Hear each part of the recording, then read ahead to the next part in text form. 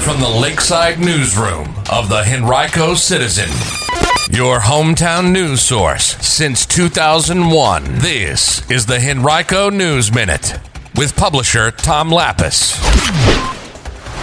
A look back at COVID-19 cases in the county during the past week. A new state law takes effect this week that you'll want to know about. And we take a look back at the year that was at the Henrico Citizen. Details about those stories and more coming up on today's Henrico News Minute. It's Monday, December 28th, 2020. Today's News Minute is brought to you by Henrico County. And now for the news. Well, after 8 days with at least 133 new COVID-19 cases reported in Henrico County, the past 2 days saw those numbers dip below 100 to 94 and 91, respectively. On December 23rd, the county tied its all-time single-day high with 176 new cases. That was a record that had been set just 3 days earlier. The county is now averaging 135 new daily cases during the past 7 days. There have been 12 new hospitalizations in the 6 days since we last came to you on the News Minute, and 13 new deaths related to the virus also have been reported, including 9 on December 22nd. The county's PCR testing positivity percentage in the past 7 days is 8.9%, and Henrico is averaging about 1,300 PCR tests each day during that past 7-day period. Rapid testing in the county has increased dramatically in the past 10 days or so on record. About 700 people were being tested with the rapid test each day in Henrico as of December 23rd. That was up from just about 427 just 10 days prior. Among those rapid test results in Henrico during the past 7 days, the positivity percentage is lower, 7.5%. The Heart of Virginia Council of the Boy Scouts of America will have a new home in Henrico County shortly. It's moving its headquarters from Richmond's near West End to Henrico's north side at 8090 Villa Park Drive. It purchased a building there for $2.875 million recently and expects to begin renovations at the site in January. The building formerly was occupied by engineering firm Draper Aden, which relocated its local offices to a nearby site on Wilmer Avenue. The new location contains more than 26,000 square feet, twice as large as the Boy Scouts' existing home on Fitzhugh Avenue in Richmond, and it sits on about 5 acres. It'll enable the organization to serve as a retail outlet, a training center, and scouting corporate headquarters all in one. Last year, the organization served more than 11,000 members between the ages of 5 and 20.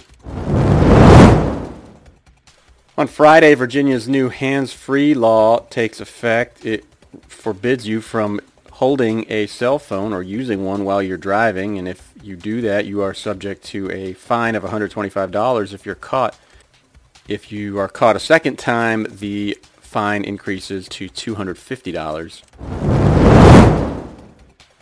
Well, 2020 has been a challenging year, to say the least, for pretty much all of us, and we are no different at the Henrico Citizen. We had to end our print edition, which we'd published for more than 18 years back in March, and subsequently lost about 85% of our expected revenues during a 7-month period that followed.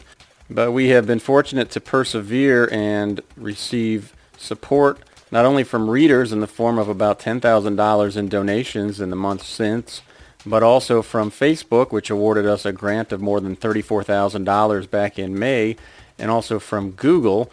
Since our transition in March to a fully digital daily weekday platform, we've witnessed a 210% increase in the number of unique visitors to our website on a monthly basis, and about 191% increase in page views on the site, up to 1.24 million so far this year from 425,000 last year. We've also added more than 3,200 subscribers to our free daily weekday Henrico Newsflash email update.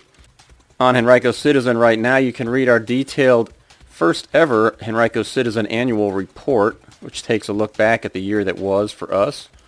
Just go to henricocitizen.com. It's right there on our main page. You can also find within the report a list of our top 50 most read articles of 2020.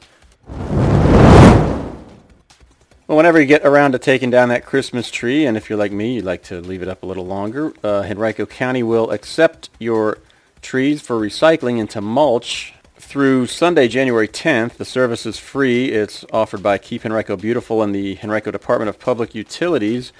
You can take your tree to the Western Government Center at 4301 East Parham Road in the lower parking lot, or the Eastern Government Center, 3829 Mile Road in the front parking lot, or to either of the public use areas. Springfield Road public use area is at 10600 Ford's Country Lane near Knuckles on I-295, or the Charles City Road public use area at 2075 Charles City Road.